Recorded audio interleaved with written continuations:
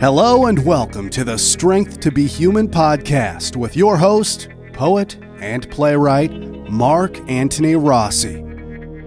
In this, our third year, we continue to explore the meaning of being an artist in an ever-changing digital world. Now, without further ado, here is your host.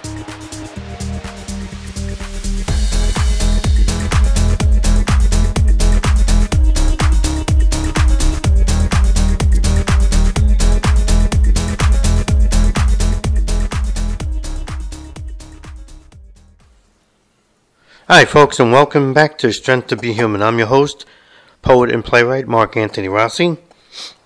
Thank you for this little interlude, I need it. We're going to be on to episode 177. And this one will be Dream as a Muse. Now, I did a dream show early on in the program, around 2019.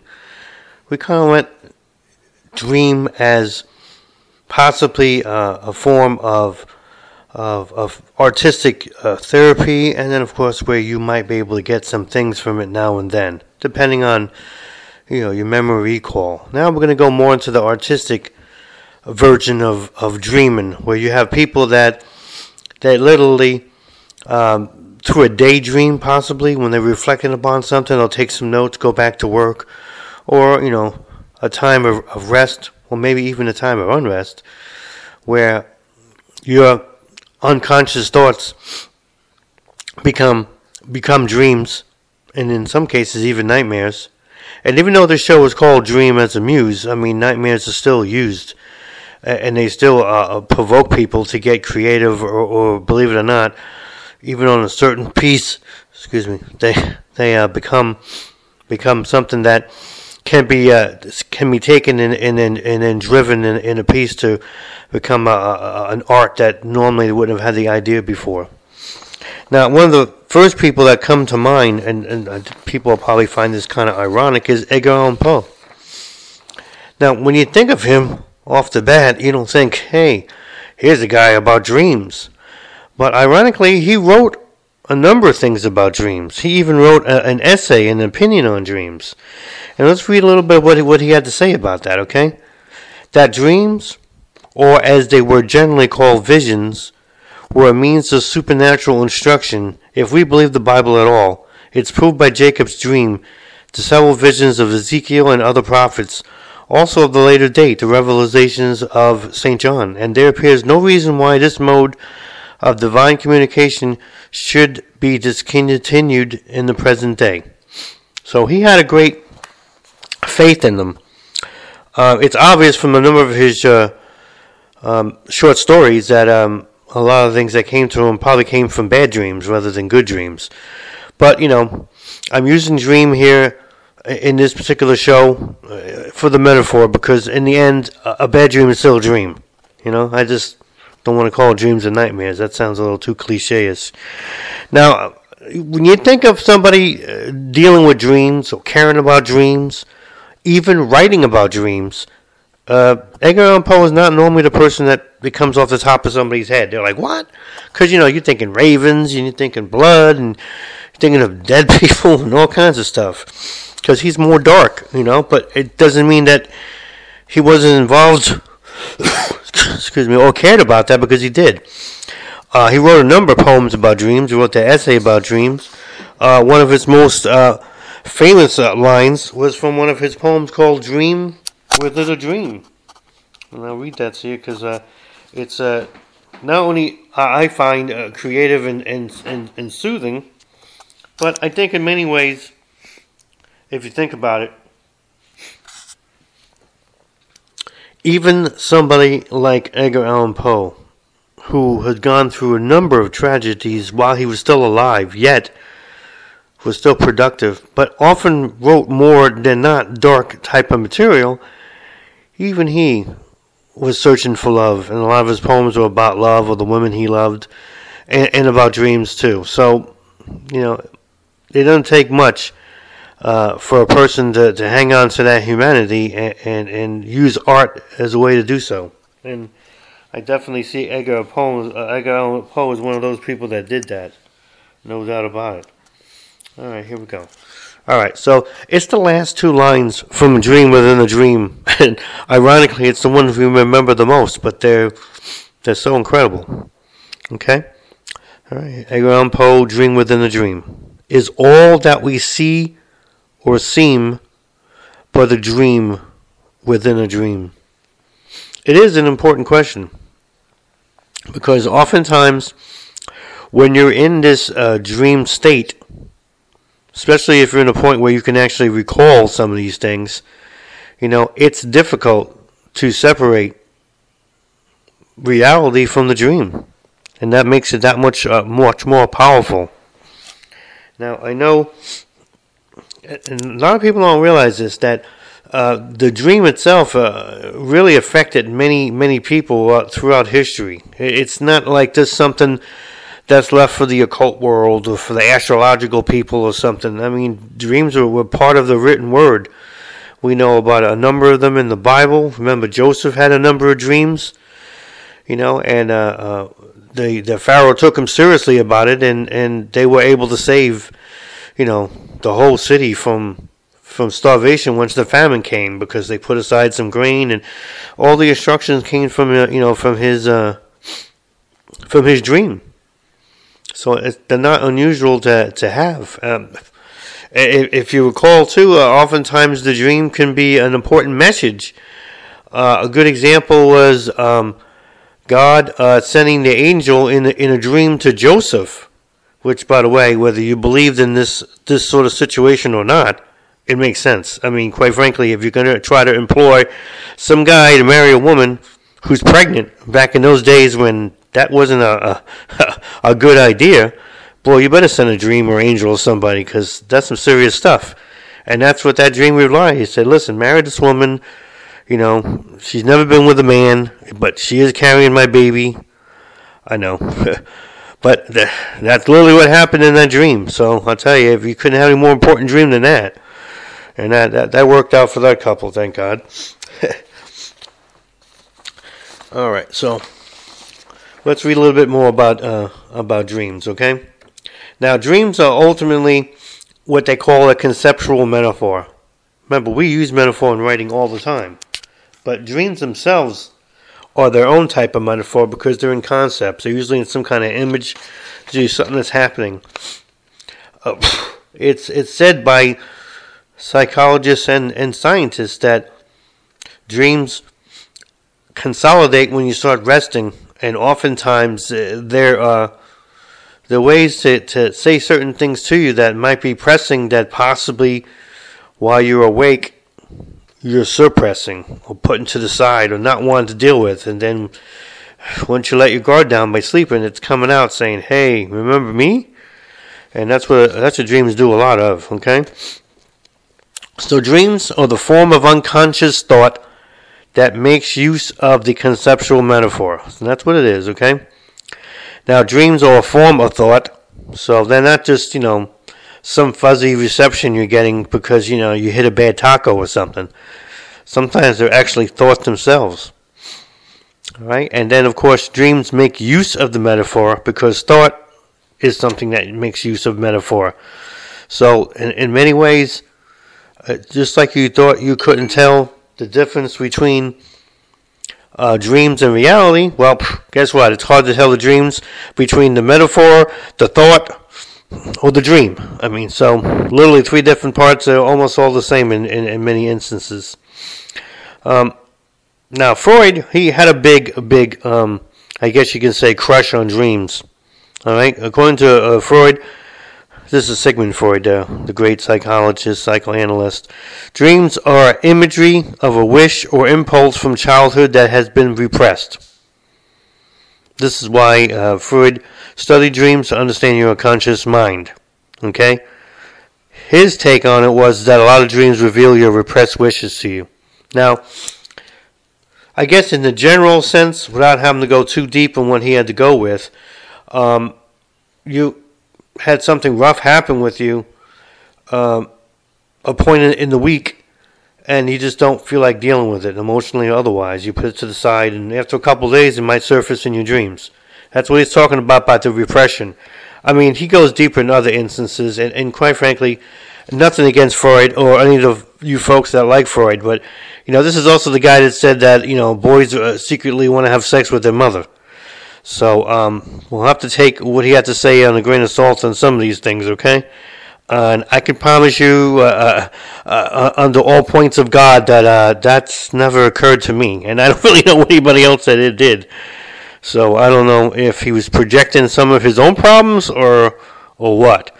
But Freud is to be taken seriously mainly because he took dreams seriously, and he did try to study them scientifically, in the turn of the century. So, and of course, he's trying to find social and psychological reasons, basically scientific reasons for dreams, where like Edgar Allan Poe had mentioned, before really formal science, other people felt that dreams were like a spiritual message, maybe from an angel or a demon or God or whatever, saints, sometimes dead people that you knew. So they had more of a spiritual element of it, where he was trying to bring it more into the scientific element. I'm not discounting either one of them, but we're going to talk more about the scientific one of them on the show, okay? Now, dreaming can be about someone that you're thinking about. All right? There used to be an old cliche, if there's a dream coming about you, someone else is probably dreaming about you too. Well, they actually did a test, scientists, on this, and it passed the muster. They don't know if dreams are somehow activate innate psychic abilities or something, but they found more times than not, even when using the placebo method, that there was a higher percentage of people that were receiving thoughts about another person who was dreaming about them. And it was just too hard to ignore as a coincidence. So, apparently that happens. And, of course, when that does happen, and it might actually happen to you if it hasn't happened already, that's when you have to make some choices. I always tell people when it concerns dreams, dreams might be a message and dreams might be thoughts. Well, those are all wonderful. But in the end, if you're deciding on using a dream for something, well, then dreams have to also make a decision, or help you make a decision, or you make the decision about the dream. Am I going to include this? Am I going to use this? Am I going to be part of it? I mean, all of that. Those decisions have to be made. Otherwise, it's just a hazy mist of an image thing, and, you leave it at that. And that's fine. You could do that too. But, hey, I've found, at least in a couple of instances, where, dreams have helped me out. And I wrote, I think I mentioned this in the past, but I'll mention it again because it definitely bears worth mentioning. I wrote a poem. It got published in a magazine in Taiwan called Aerial Reconnaissance of the Melancholy. Yeah, I know. That's a long poem title for a pretty small poem, actually. And it was all based on, I was watching some History Channel about Amelia Earhart disappearing on a jungle island or something, and then soldiers are going to come get her, and I don't know, then I passed out, so, could be enchilada involved in there too, you never know. But I woke up and I came up with some of these ideas in this poem. I wrote it. It's probably my most, I would say, mysterious type of poem, that's for sure. But it's got really good feedback, and I literally putting out a book out that has it and others, and I'm going to use the same, title, because I really loved it. And but for me, and maybe it's different for other people, but for me, the whole I got a poem from my dream is kind of rare. I really do. I wish it was more common, but it's not. So I'm happy, and maybe it'll never happen again. Fine, I'll live with that experience. I think that was pretty cool, because I don't really think you can mimic some of these conditions when they happen. You know what I mean? You're laying on the couch, everybody's out on the town, and your enchilada's feeling weird. You pass out, and next thing you know, you got a dream. So, and maybe even a poem. It's hard to really know, but I know that there's other people. It's happened to a lot more than excuse me, than one time with me. But what I want you to do when you consider that does happen a lot to you is consider this, okay?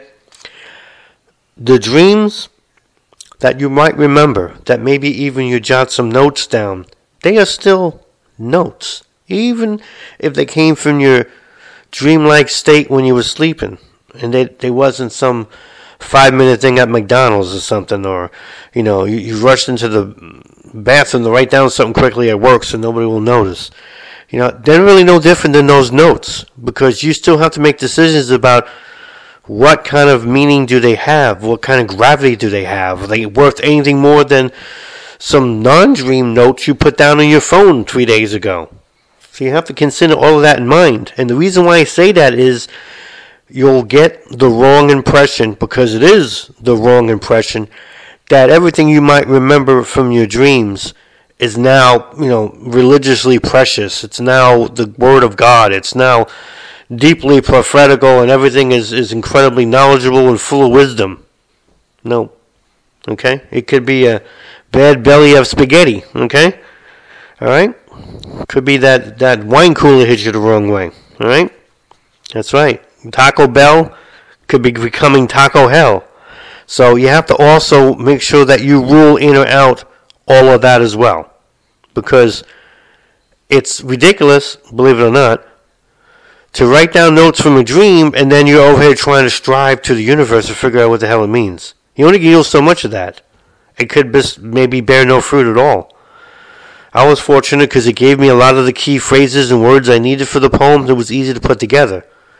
But it was pretty much handed to me. It wasn't like I was, I never would have figured out that even the next morning, this poem has some kind of metaphorical significance about, being lost in the world and no one can find you, but you used to be somebody and now you're not. And, the whole Earhart thing. I mean, who the hell would have thought of that? Nope. I didn't even figure that out until later. So it's important to make sure that you don't give them too much value. All right? This doesn't mean that you need to just write off everything you dream, especially if you get some notes from it. I'm not suggesting that at all. But what I am saying is, do not go overboard. It's like anything else that you derive from notes. If it's not ringing a bell, okay, if it's not connecting to something that you think you can use, if it's not helping you answer maybe some kind of a narrative or writing question you had from before, it might not be useful for anything at the moment. Maybe you need a few more dreams to put it together. Or maybe this stands in the notes and, that's all you can do with it. Now, a lot of folks are not aware of this, but Salvador Dali, the great surrealist painter from Spain, he actually had some really interesting ideas about dreams, okay? And here's what he had to say, okay? Dreams are hand-painted dream photographs. That's what he calls them. Okay? One day it will be officially admitted that what we have christened reality is actually just a greater illusion than the world of dreams. Yeah, I know, he's a bit out there. But he literally did that imagery of the melting clocks called Persistence of Memory. That was literally a dream of his. Yep. And I'm convinced if you mix some wine with some bad tacos, you might have a similar dream. He just was able to actually paint it. But a lot of people are not aware of that. He likes to play, Dali, with the idea of the concept of time and when you're in a dream state. And that's really, if you think about it, that's really the ultimate definition of surrealism, is that world where you cannot tell the dream from the reality, so therefore you're in surreality or surrealism, and that's why that painting makes such an impact even to this day. Because otherwise, if you ever looked at that painting carefully, other than the melting friggin' clock, I mean, everything else seems normal in it. So it's quite unusual that way. And he got all that from a dream. Now, don't get me wrong, he helped introduce a whole other form of art with surrealism in the 1930s, okay? He put it back on the map. I mean, boom. And he was considered by many to be a genius. And that there's not a lot of artists out there, I don't mean just painters, I mean everybody in general, that even considered genius. There are plenty of brilliant writers that are not geniuses. He was considered one of them. And even him, just like all the rest of us, he's human, he needed a dream to kick him off. So maybe these are ideas he was having for a long time, and they eventually became something that was useful, that gelled in a dream, and then he was able to run with it. And boy, did he run with it. Set up his entire career and set the world on fire in a way. That's just pretty incredible. And that's just from a dream. So yes, your dream can be a muse. And in many instances, that's not a bad thing at all. You just have to keep in mind that it has, like anything else you're dealing with, it has its place. Because remember, there's plenty of other things that move us to become creative, or to create art, to write or whatever. And that could be just the course of the day, or illness, or maybe coming out of an illness, or death of a family member or somebody that we really admired. They could just be the daydreaming thing that people do, which is, they call it a daydream because you're not really dreaming, but maybe you really are. Maybe we're prejudiced when we just say that there's a dream and then the daydream are not really the same, because the dream you're sleeping and your eyes are closed, and the daydream your eyes are not. I don't know. Does it really matter if your eyes are physically closed, if you're seeing something beyond what you're seeing in the present reality over here? Do we really need to call it, daydream versus, night dream? I'm wondering if that's really necessary, because I know plenty of people that have used daydream, to great effect in their creative pursuits. I'm told that both the inventor Tesla and the inventor Edison were very, very much involved in daydreaming. They did a whole lot of that. I think he had an assistant walk in one time, Edison, and like, "Sir, you okay?"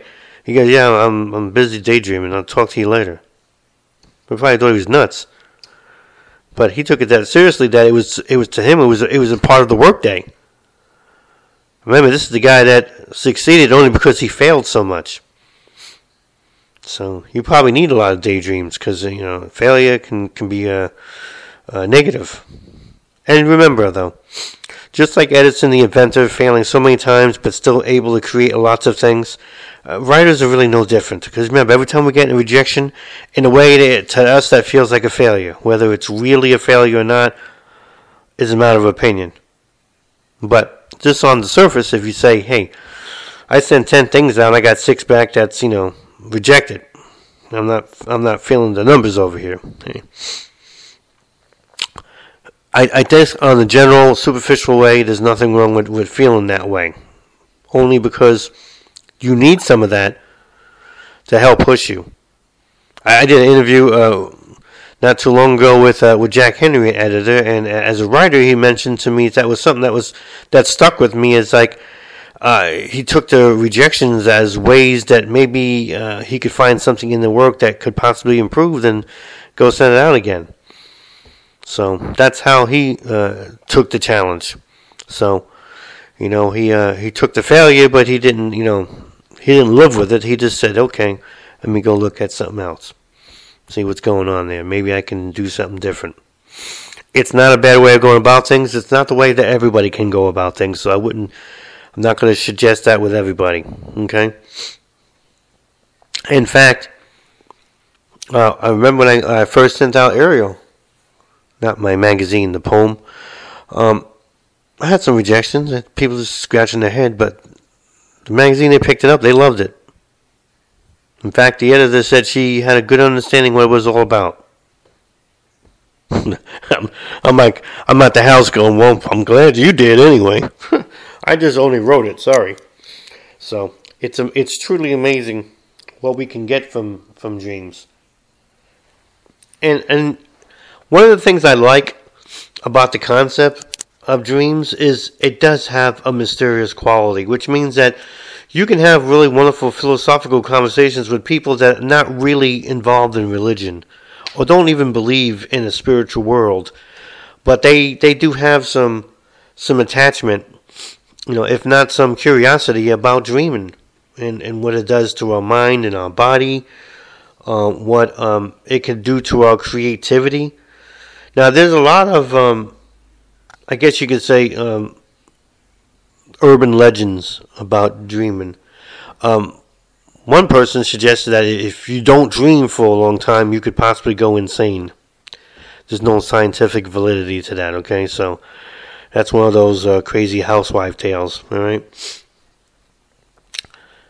But it is important to note that there are times, where you can go into a drought of dreaming for a long time. Drought of dreaming. I kind of like that. Anyway, that can happen. And I'm not really sure what that's supposed to mean. There's some various opinions and theories.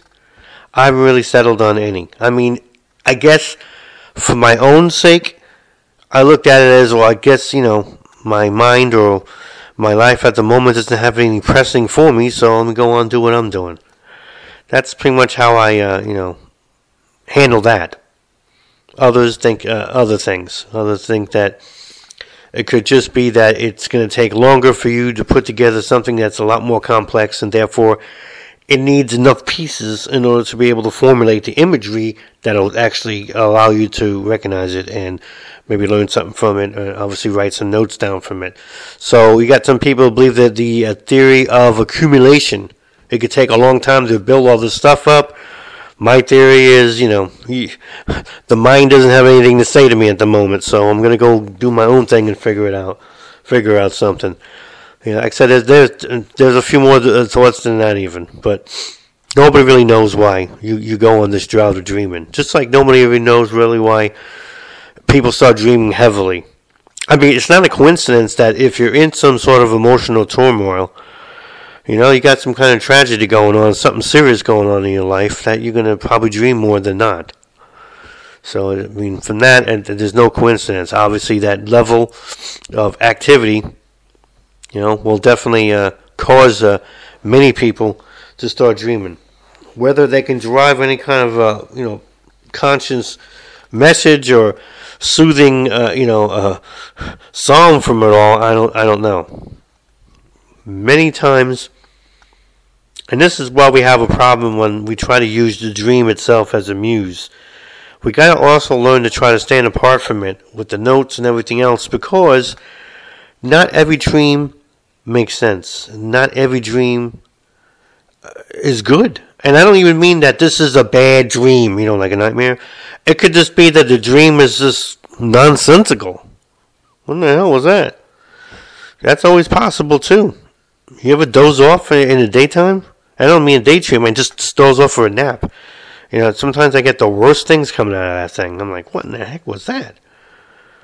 So, it was like the mind was just like losing it there for a second. So not everything that's going to come out of there is going to have any real worth to it. And I don't mean just in the sense of don't take this too seriously to get something creative out of it. What I mean is that not every dream is really going to be a message or linear or something that might make sense to you right away. It might not at all. Because dream comes in metaphors. Metaphors are really just a form of symbolism. So you don't really know. Right now, maybe never. It just depends on what you can remember and, of course, what you can try to note and document. But dreaming is still a real active component in creative people. It's been since the beginning of time, and I don't be thinking it's going to be any different with the astronaut in the spaceship hibernating until he reaches Mars. He's going to be dreaming as well. I mean, probably dreaming of a hamburger, because I don't know about you, but the only thing I don't like about Mars is that going to be eating all this prefab dried food and everything. And, everything tastes like a bad oatmeal cookie. So, yeah, I'm probably not going to be much of an explorer, with those kind of attitudes, but that's fine with me. That's why I would never want to be an astronaut. The food sucks. This is not going to work out for me at all. I got to have something here. But because the dream is still with us, we can still learn. We can still explore. We can still be glad that something that old is still a part of us. I think it's fair to say the dream, is part of the human condition, if not the human experience, and therefore we might be able to do something positive with it, and maybe we should try to do our best to do so. I mean, some of the greatest things, in the world, have come from dreams. Remember Martin Luther King Jr. in his speech, "I have a dream." Something that simple, but when you hear what he had to say, I'm like, wow, yeah, I wouldn't mind going to that city myself, where everybody treats each other with respect. We're all trying to work for a common cause. Yeah, I know, that's not America yet. Maybe one day. We're working on it slowly. But still, it can never happen without somebody saying, I dreamt that. I think it could happen. Okay? So, for every dream that's out there, you need a dreamer. Now, I've had shows before, and I don't mean to be flippant, and I didn't then really, and I'm not now. But obviously, you want to keep even the dreaming, to a certain extent. You don't want to be able to dream about everything, because you still got to do things to make these things happen. Then, otherwise, they remain a dream, or they remain a note in your pad someplace, or a jiggle of words that you can't bring anything to.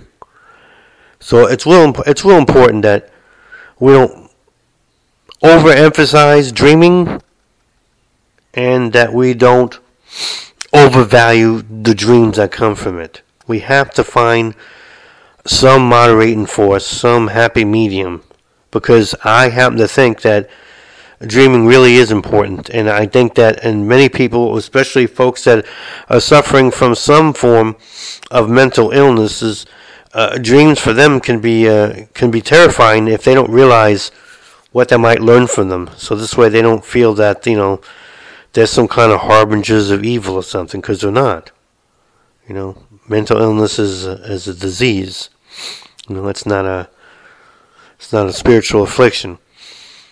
But still, if we try to remain positive about what we can get from it, it can become a useful muse. And maybe it's not always a muse just for writing, I've had people tell me that they've improved relationships from the stuff they learned from a dream. We know inventors, right, talking about that, got inventive ideas from a dream. Dolly got his whole melting clocks from a dream. And I tell people all the time, you can make fun of the Bible all you want, but it's good literature. There's a lot of important stories in there that we can use, especially in metaphor. And who's to say that Joseph's dreams were any more or less valid than any ones we have now? Maybe that really happened to him. Maybe just the dreams he had, he was just clever enough to convince the Pharaoh, listen, I had these dreams. If you do this, the kingdom's saved. If not, we're all screwed. I mean, because in the end, what was his real talent? Convincing the Pharaoh? Probably more than having a damn dream. So interpreting is not an easy thing, but when you could use something for it. And that's what he did. And there's been others throughout history we've learned have used all of this. So let's try to do that, especially since we're in many ways we're starting to face a world more and more now that seems to have less of a grounding, where it concerns things that are mysterious or even spiritual. Everything's becoming so polarized. You got people that don't even believe in anything anymore. If I don't see it, I don't believe in it. If I can't eat it, it's not there. We can't get so cynical as human beings that we even eliminate dreams from our lives. I think that would be a dangerous precedent Not because of that wives' tale about if you don't dream anymore, you're going to go insane. Just because that's another creative element that'll be out of our system. And if you realize anything about humanity, we can use as many as possible. Okay? We don't need any less. We need a whole bunch more. Because the creative things that add to our being one day, they're going to help other people who become leaders that maybe help us out of this mess. Because even leaders need dreams and creativity to help figure out what they can do to unify us and what they can do to, stop the madness so that we can all live a better and more fruitful life. All right, folks, that is my take on Dream as a Muse, episode 177. This is Strength to Be Human. My name is Mark Anthony Rossi. Don't forget, we got the Classic Spotlight coming up with Boris Pasternak, author of Dr. Zhivago, and a bunch of other things. Pretty complex and interesting life. And then after that, later in the weekend, we'll have the interview with poet and editor Jack Henry. It's going to be exciting. All right, folks, until then, God bless, take care, and thank you.